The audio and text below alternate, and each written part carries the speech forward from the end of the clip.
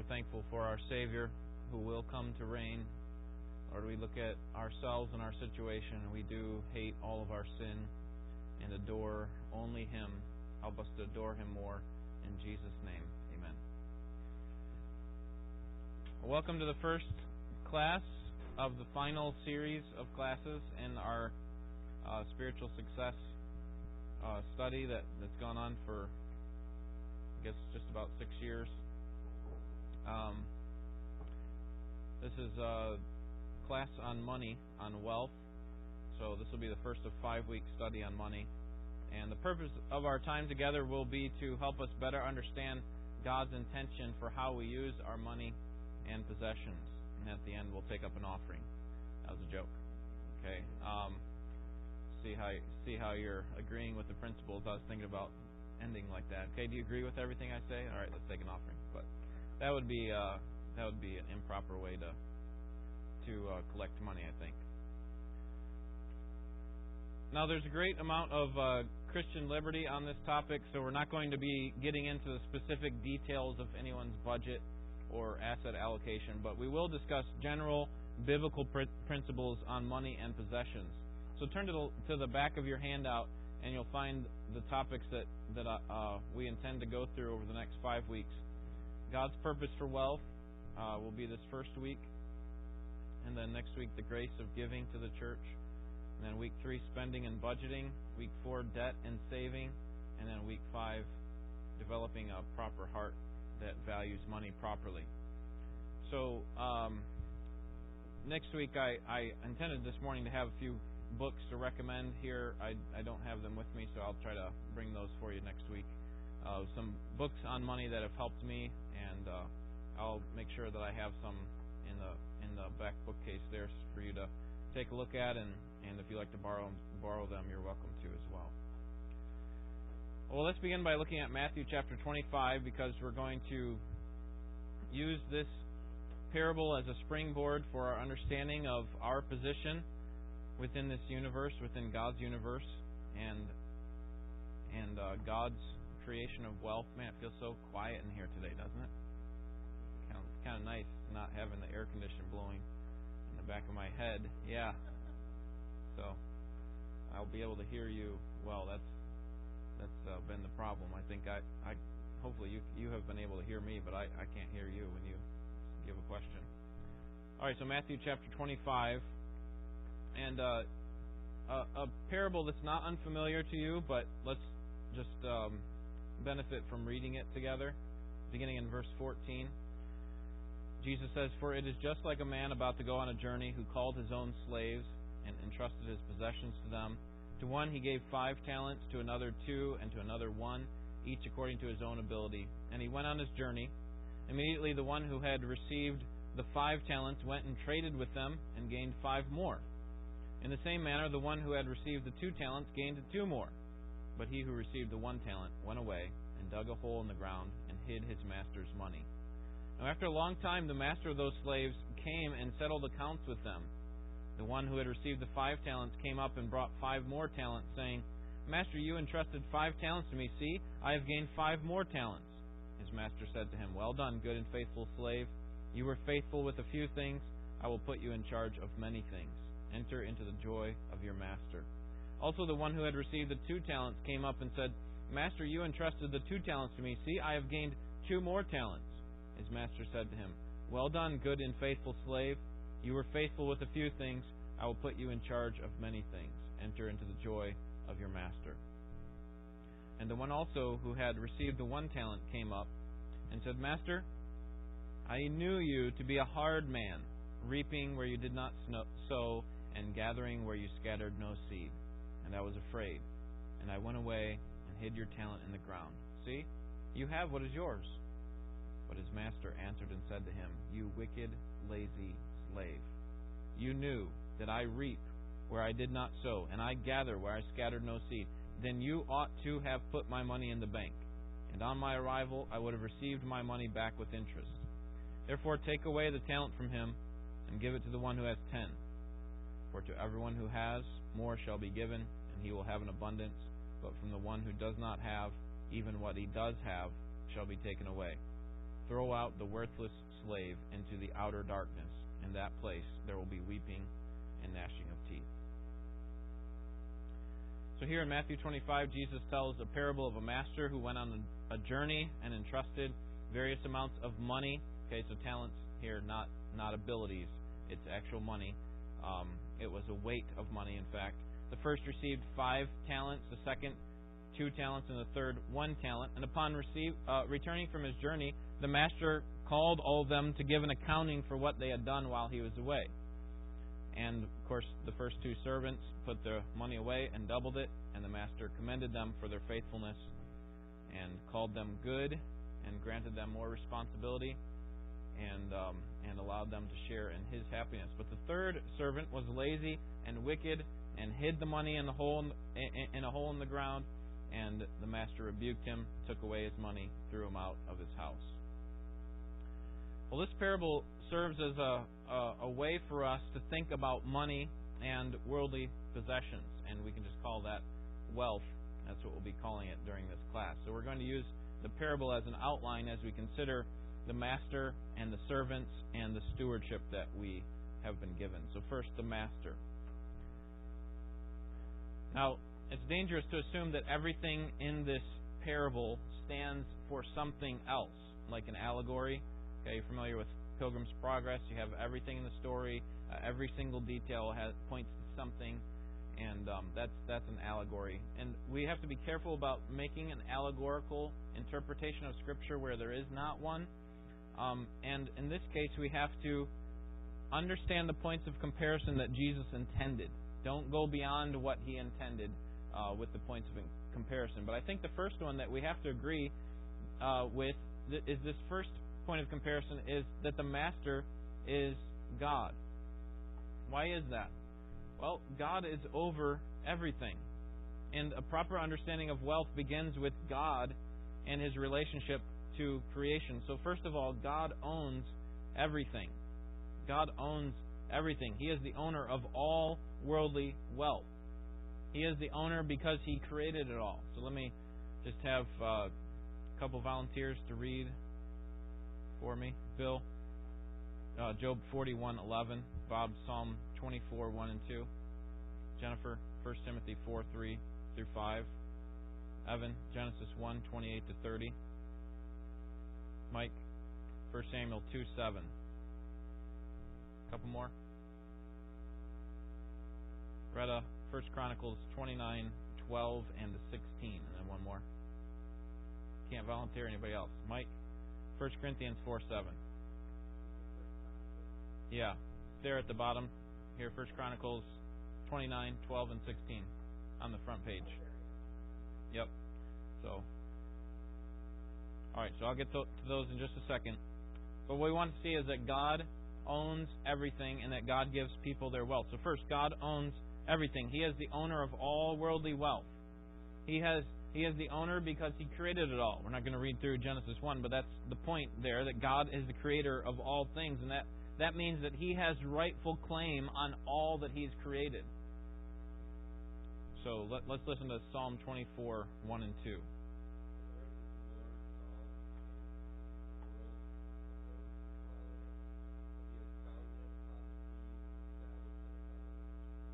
Okay, so as much as nations like to claim territory, say that it's ours, and even we have a deed for our property, right, that we own.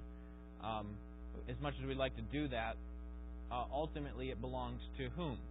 Right? It belongs to God. It is the Lord's. The earth is the Lord's, and everything in it. He founded it. He established it.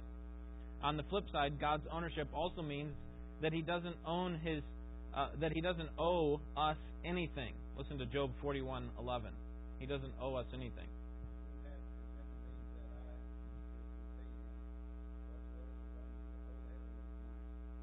Okay, so do we have a claim on anything in this universe?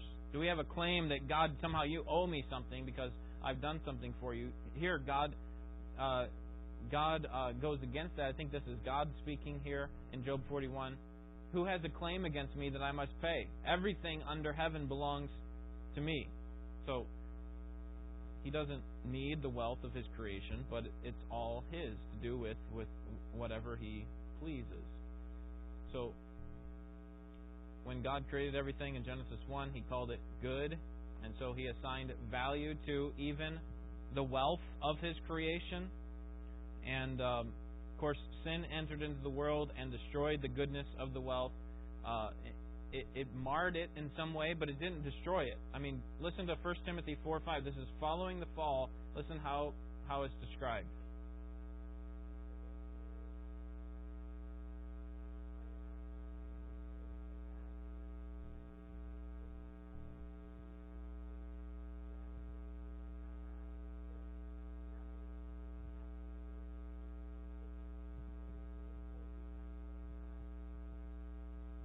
Okay, so verse 5 says, everything that God created is good and is not to be rejected if it's received with thanksgiving. So all the pleasures of this world are not inherently evil.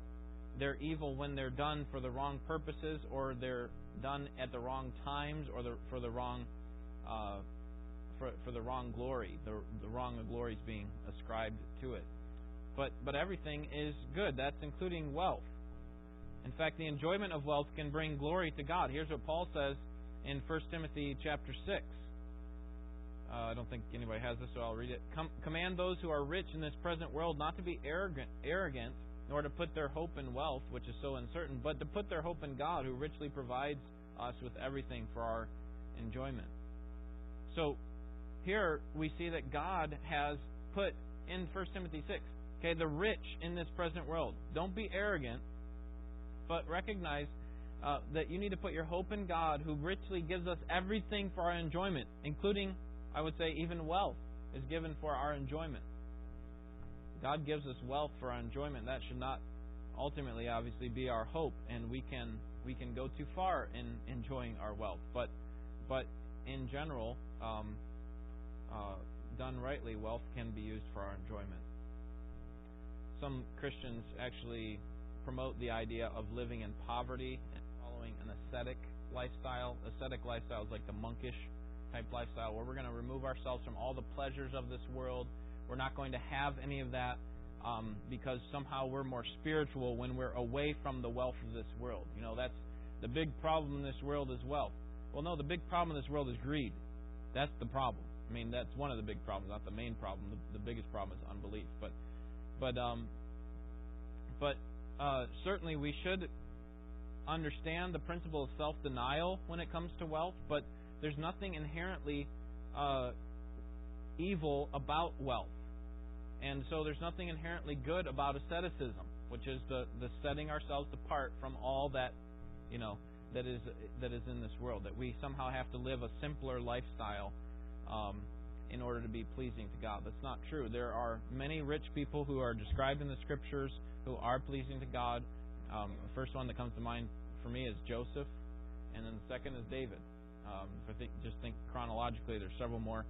You have Philemon and others in the New Testament as well. So there's nothing inherently wrong with being wealthy. We just can't put our hope, our ultimate hope, in riches. We can even take enjoyment from the wealth that God gives to us. So, bottom line is, God owns everything. He owes us nothing, and all that He made is good, including wealth. And so, the secret of managing money well is to submit to how God wants it to be used. So, first, God owns everything. Secondly, God gives people their wealth. If God owns all the world's wealth, then this means that He's also the one that gives us our wealth. Listen to Genesis 1:28-30.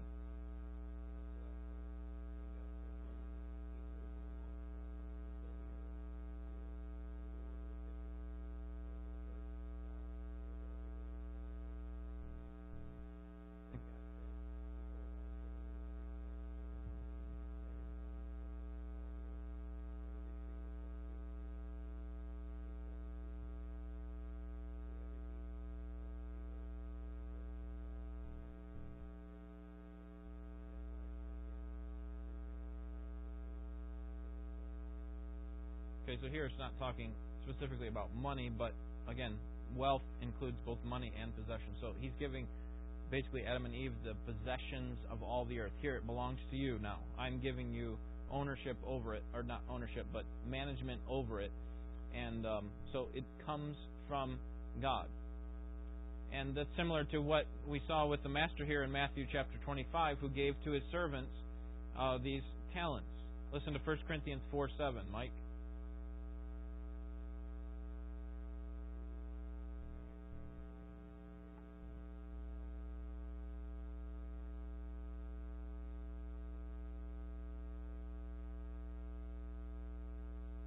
Okay, so the illustration I've used before is like when we're a child with our father and we take something from his hand, some coins or something he has in one hand, and we put it in his other hand. It's the idea of our Father is the one who owns it all, and yet we can somehow, as a child, boast as if we own it. Like, we don't own it. We just took it from his other hand and put it in the other one. So that's not accurate to think of it as ours. God gives us the wealth. We don't own it. So how can we boast as if we did not receive it? Everything that we have, our family, our education, our spiritual gifts, our job, our church, all come from God, all belong to God. King David recognized this. The Israelites gave things that they personally owned to help build the temple, and here's what David prays in 1 Chronicles 29:12 and 16.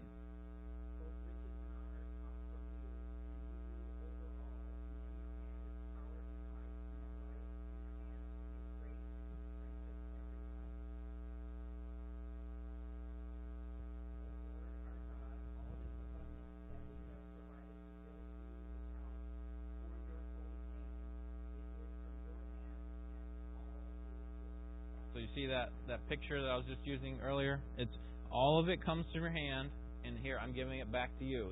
It's for your temple as they're getting ready to build it. Notice also the master gave different amounts to each of his servants. He didn't give all of the servants the same amount, did he? And so, yes, it's true that the wealthy in the church are supposed to help those who are poor in the church, 1 John 3:17. But it would be wrong for us to conclude then that God thinks that there should be an inequality, or that inequality with wealth would be a bad thing.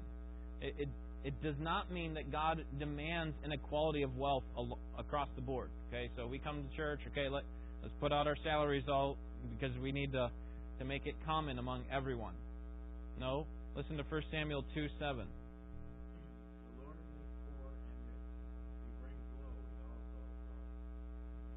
All right, so the Lord's the one who gives poverty to one and wealth to the other. And the important thing is not how much we have. Okay, God gives different amounts to different people. It's not about how much we have. The important thing is how we use what we have. All right, anyone volunteer for a verse and didn't read it yet? I'm not sure if I skipped over anybody. Okay, good. Might have a few more here. All right, any questions on God being the master? He owns it all. He's given everything that we have to us. All right, next, the servants. So if God's the master in the parable, who would the servants be? The servants would be us. If God owns everything, then how should we view that wealth that we possess? And that's what we'll talk about at the end, which is we should be proper stewards of it. We should be faithful stewards of it. So, first thing that we want to see here is that we don't own what we own. Okay, and all that we will be discussing today, the most difficult idea to wrap our heads around is the understanding that we don't own what we own. So the car that you just paid off last month, it's not yours. The diploma on your wall, the children in your house, the money in your bank account, not yours, not yours, not yours. You see, in our sinful nature, we don't like to admit this. Instead, we're more inclined to say, I earned it, and so it's mine. Don't tell me what to do with it. I own it. Right? Isn't that how it works with kids and their toys? Right? It's mine. I can determine who gets to play with it and who doesn't. That's how we are as adults as well with our possessions as well. Also, we tend to say, hey, it's mine. I earned it. I bought it with my money. I can determine how I will use it. But if we agree with Scripture, we have to go back to that first point, which is that everything belongs to God. Everything in the earth, God says, is mine. See, He has the right to say that, doesn't He? Because He actually does own it. Psalm 24, 1 and 2. Everything in the earth is mine. I can determine how it's going to be used. But we don't have that right because we're not the owner. We're simply stewards of it. And this is a big reason why people don't want to follow God and why the rich young ruler went away sad in Luke 18. It's because they don't want to submit their wealth or their lives to God's rulership or lordship, right? When we realize that our wealth isn't ours but God's, it actually relieves us of a huge burden of how to manage. And really a burden that we were never meant to carry. Right? I have all these things. I have to make sure that they're properly being used. And yet when we recognize that they all belong to God, it actually relieves us of that burden of saying, you know what? These are mine. I have to use them in a selfish way. It actually frees us to be generous. In his book, Desiring God, John Piper gives an illustration about someone who comes into an art museum empty-handed. And as he walks into the room, he appreciates some of the artwork on the walls, and he starts taking them, puts them under his arms. And when he's asked, what are you doing? He replies, I'm becoming an art collector. And they say, well, you can't do that. Those aren't yours. And so the person replies, sure, they're mine. I've got them under my arm. Right? They belong to me. And Piper says, what a fool. And isn't that how we often operate? We walk into a world where we come in empty-handed, and we are going to leave empty-handed, right? And we take things off the wall and say, these are mine. And when we're asked, wait a second, those aren't yours, we say, yeah, they are. Got them in my arms.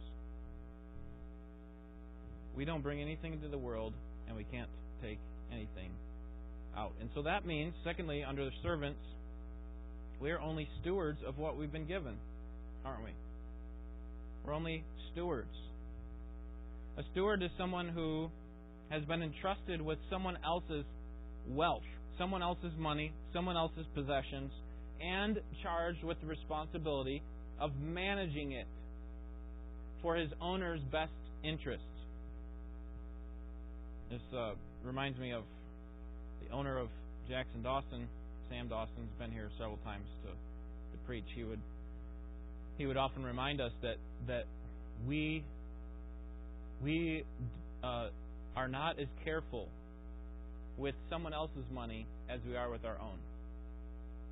In other words, it's easy to spend the company's money, right? It's easy to go out and get a lunch. Hey, everybody, you want to come in and we get a lunch together? But it's different when it's your own money, right? We never spend other people's money as carefully as we spend our own. And the point is that we are simply stewards. You know, when I was entrusted at Jackson Dawson to care for the money of the company, it wasn't my money. Okay, I had to be careful with it, not because it was mine. I needed to do it according to the master's wishes, the owner's wishes. In the beginning, God didn't just create man, He also created him with a task that you are to rule over. That's what Evan was reading earlier.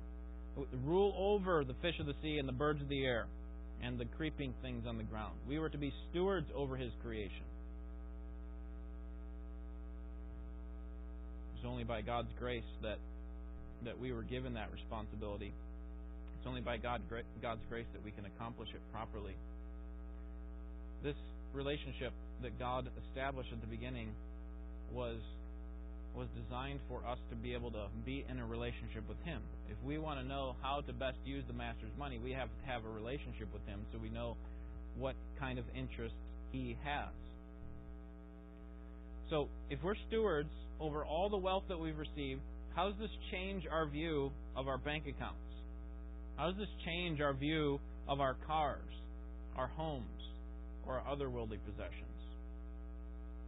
Well, it shows us that they're not to be used for our sole selfish purposes, but for God's purposes. It should cause us to be held accountable for how we use our Master's wealth. Right? Recognizing there's coming a day of accounting. We'll talk about that. That we have to be able to justify our use of our Master's wealth.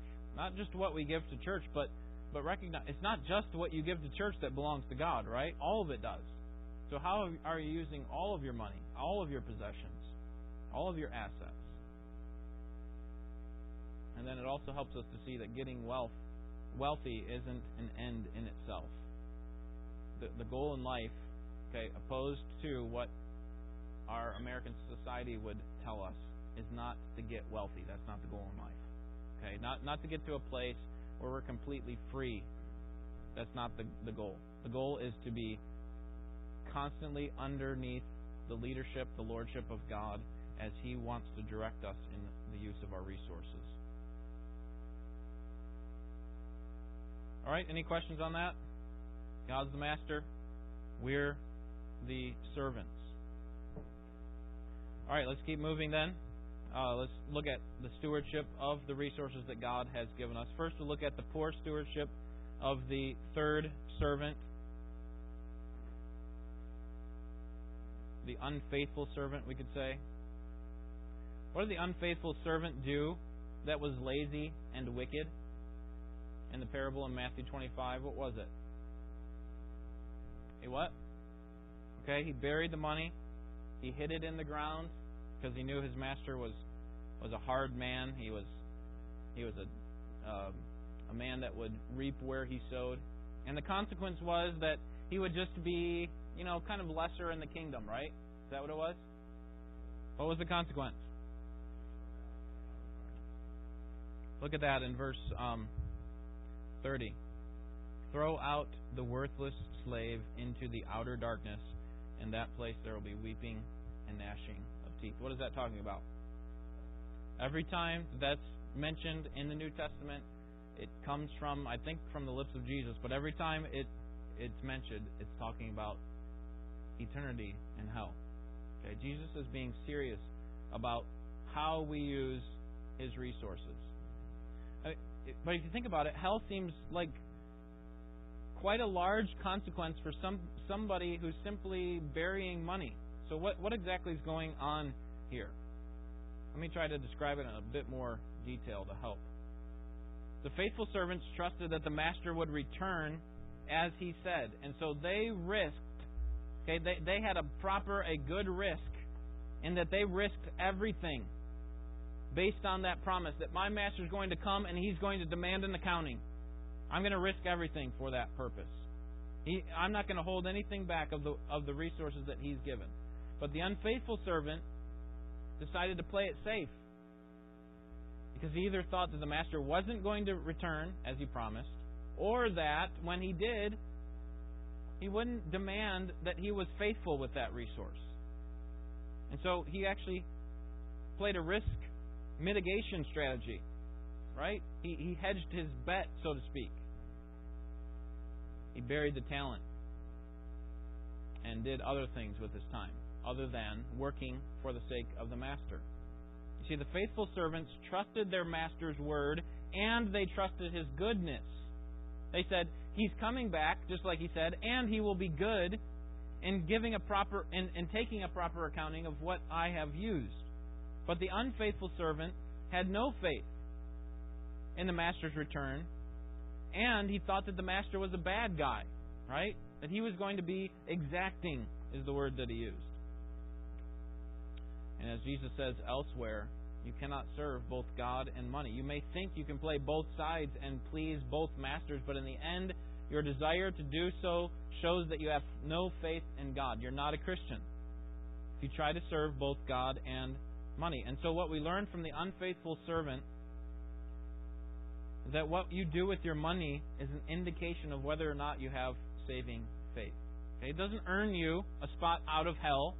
Okay? If you're good with your money, you're not going to hell. That's not the point.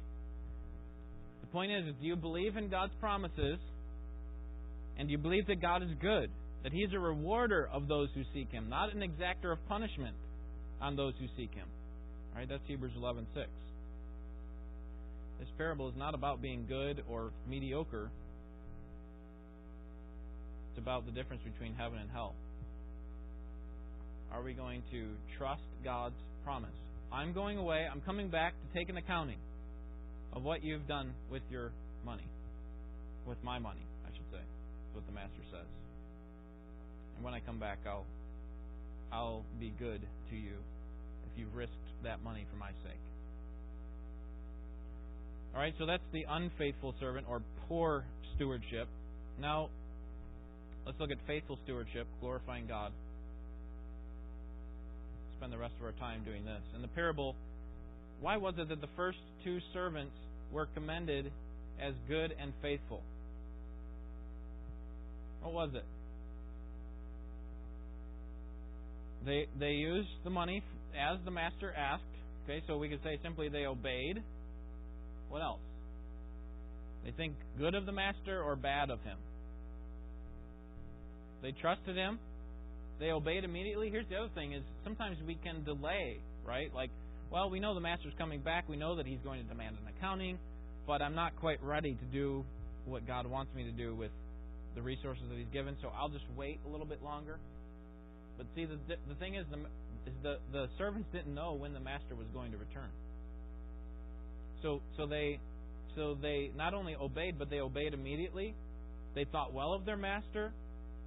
They were productive and they took risks. Okay, or they acted in faith. They're saying, my master has told me to do something. He told me to invest it, to use it properly. So I'm going to take a risk for the sake of my master. And in the end, they received profitable returns, and they patiently waited for the master to return. So we see that being a faithful servant or a steward is using the wealth in a manner that God would have us. So let's think about the proper motivation for a faithful servant. Let me give you two. First,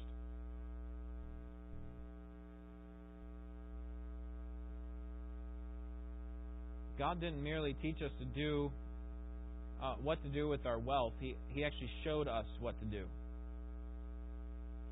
And so the mark of one forgiven by Christ is love for God. Listen to 2 Corinthians 8:9. For you know the grace of our Lord Jesus Christ. Paul's trying to get a collection from the Corinthians to take to Jerusalem. He says, you know the grace of our Lord Jesus Christ, that though He was rich, yet for your sakes He became poor, so that you, through His poverty, might become rich. Paul wants them to know that Jesus humbled Himself as a suffering servant for their sake. He obeyed His Father perfectly, died on the cross, so that we could share in His inheritance. And so that wealth makes us wealthy, right? The wealth of Christ makes us wealthy. And so our first motivation for faithfulness and stewardship is love for God, or the love that we've received from God. Because of what Christ has done for us, we can be faithful stewards. We have become wealthy in Christ. That's why our church is constantly focused on the cross and what's happened with Jesus and how He's been raised from the dead. He has conquered death. We're constantly focused on that because that is the point at which we need to understand that our motivation comes from that. It comes from a proper understanding of what Christ has done for us. When we understand what we've been forgiven of, we can forgive others. When we understand what we've been given, we can give to others. 1 Peter 4:10, each one of us should use whatever gift he has received to serve others, faithfully administering God's grace in its various forms. So, number one, the first motive for faithfulness with regard to the stewardship that we have is the love that we have from God, or the love of Christ, we could say. Second is the guarantee of God's future judgment. The guarantee of God's future judgment. In the parable, the master returned to settle the accounts. And in the same way, our master is going to return to settle accounts with us as to how we've used His resources. And as Christians, we're forgiven for all of our sins, and we will receive eternal life. We won't be thrown out into outer darkness. But at the same time, even as Christians, we need to recognize that we are going to give an accounting for how we have used His resources. Listen to 2 Corinthians 5:10. We must all appear before the judgment seat of Christ. Okay, so that's for Christians. That each one may receive what is due him for the things while in the body. And listen to this last phrase. Whether good or bad or evil. Whether good or bad. We all are going to give an accounting for how we have lived our lives. So what we do on this earth still has implications, even as Christians, for our rewards that we'll receive in heaven or our lack thereof. Galatians 6:7 says, a man reaps what he sows. So does that factor into your financial decisions? You're going to give an accounting for how you've used your resources. That should factor into your decisions financially. When do we expect that Christ will return? Well, He could come back today. He could come at any time, right? Same with these servants. They didn't know. He could come at any time. So we need to be ready today. Okay, is it just buried in the ground for now? We'll use it later? We're delaying? Or are we already investing it for the sake of God's kingdom? So, faithful servants' motivations. Secondly, God sets the terms for how we use wealth. God doesn't only provide motivation as owner of everything, He also sets the terms for how we are supposed to use His wealth. So, Proverbs is full of all kind of counsel on this. We're to be diligent, not lazy, wise, not foolish, humble, not proud, generous, not stingy, honest, not deceitful, righteous, not sinful. Okay, so we have all these exhortations, examples that are given, particularly in Proverbs and throughout the rest of the Scripture, but that we're to seek counsel, practice self-denial, trust in God. Now, if we do all those things that Proverbs says, does that guarantee that we're going to get wealth? No, but they're generally true predictions. That is, if we're struggling, could it be that we are not being faithful with the resources that we have with regard to our time? Maybe we're being foolish with our resources. Maybe we're being lazy, proud. Maybe we're being deceitful. Okay, so the Proverbs there are set for general patterns, and they don't guarantee wealth, but we need to recognize that God is the one who regulates wealth, right? He's the one who gives. He makes the poor and the wealthy. That's what we read earlier. And the ultimate purpose in all of this is that God would be glorified, right? 1 Corinthians 10:31, whether you eat or drink or whatever you do, do all for the glory of God. Well, that's a nice motto to have, but we need to be specific, don't we? Because if we just say, well, I'm going to use my money for the glory of God, that doesn't really have a whole lot of meaning because it's almost turned into cliche. Yes, that is true. We should do that. It should commend the gospel and our love for God, but what does that mean? Well, it means thanking God for what we've received. When was the last time that you thanked God for your resources? When was the last time that you just specifically listed out the things that God has given to you? Right? You've received these from His hand. Maybe some of the things that we sometimes take for granted. So thanking God. It means giving back to God from the first fruits. Not waiting till, if I have some leftovers, then those are going to go to God. But giving to God from the first fruits. That's what they would have to do in the Old Testament. Right? They would take from the first and the best of their crops and give it to God. What happens if the rest of the crop doesn't turn out well, right? They had to have that sort of view and mindset. The same thing is true with us. What if I don't make something else next month? Well, we need to give God of the first fruits and expect Him to provide for us as we seek to be faithful to Him. We also glorify God by not finding satisfaction in our wealth alone. So not using it for our own pleasures primarily, but ultimately for God's pleasures. Again, it's not wrong to take pleasure in wealth. It's wrong to do that to the exclusion of God. Thirdly, God is glorified when we pursue profitable returns. Back to the parable, the faithful servants were productive with the wealth given them. They earned a profit. In the same way, God is also glorified when we pursue profitable returns. Okay, now, I'm talking more than just financially here. Okay, God's value system is different than ours, but if He's the master and He has the choice of how to use it, then we should be at least be aware of what He wants, and then secondly, we should be following what He wants. So let me leave you with 3 thoughts in this regard. How God is glorified when we pursue profitable returns. Number 1, invest in real value today. Every time we spend money on something, there's always an opportunity cost associated with it. Right? If we spend money on something, then we missed an opportunity to spend it on something else or to save it in a different way. That's opportunity cost. And so we have to do some kind of comparison shopping when it comes to what God takes most seriously. In other words, God puts different values on different things. And we need to determine what God values most. So going back to Proverbs, we see a lot of comparisons made to wealth. For example, we see that wisdom is more precious than rubies. The fear of God is more important than great wealth. Righteousness is more important than money. A good reputation is greater than great riches. Elsewhere, we see that our faith in God is more important than gold, and that salvation is better than gaining the world. So, now don't think, so you're talking about how to use my money. Am I supposed to purchase salvation with my money? Well, I can't buy faith, hope, and love. That's not the point. But it certainly can be used to build those things up, right?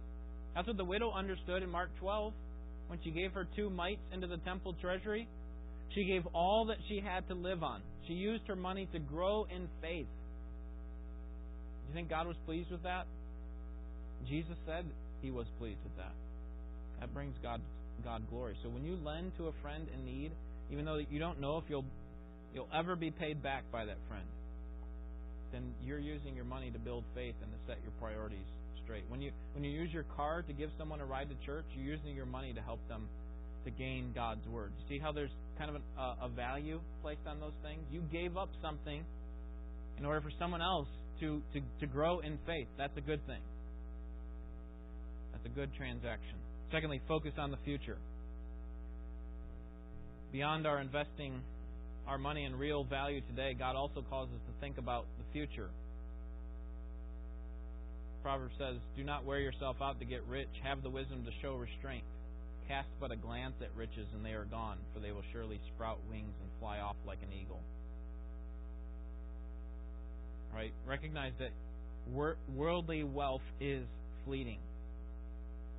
John Rockefeller was one of the wealthiest men who ever lived, and after he died, someone asked his accountant, "How much money did he leave behind?"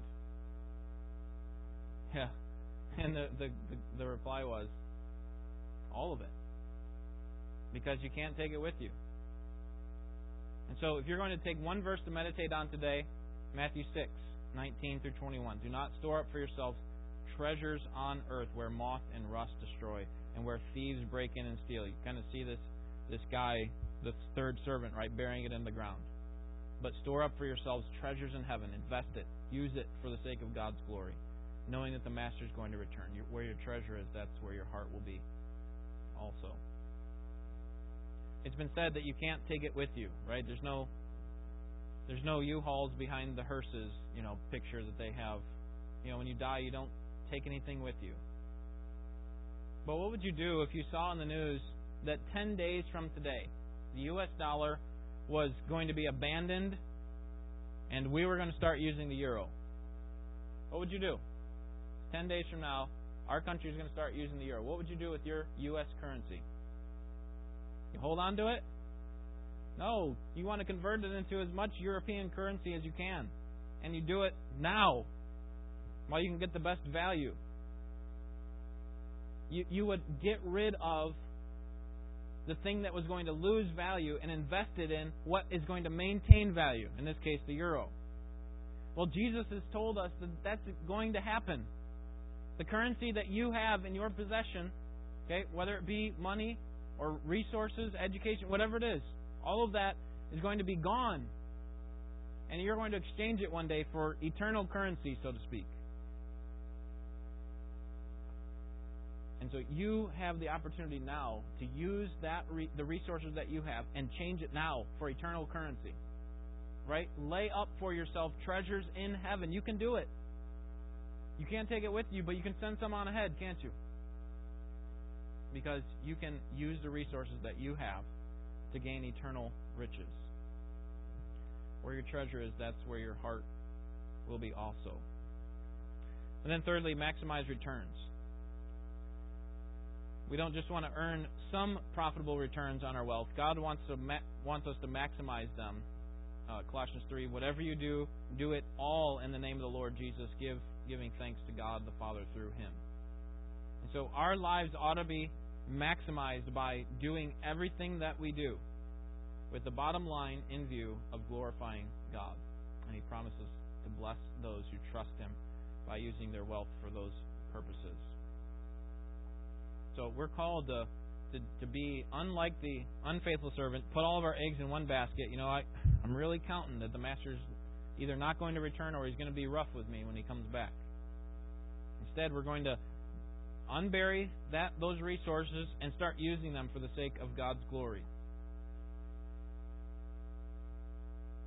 And we'll find that God is faithful. Well, there's a few implications. I'll try to cover these next time because I think they're important, but unfortunately we ran out of time for today. Anyone have any questions? Comments? Phil?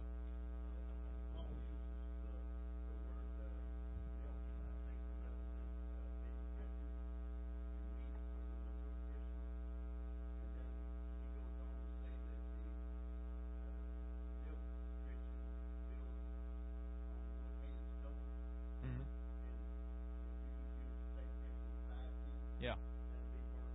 Right.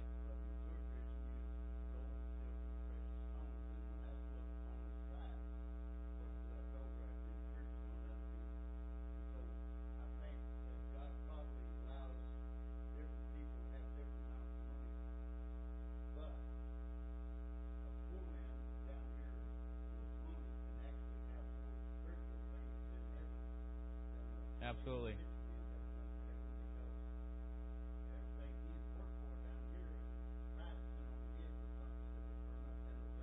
Right.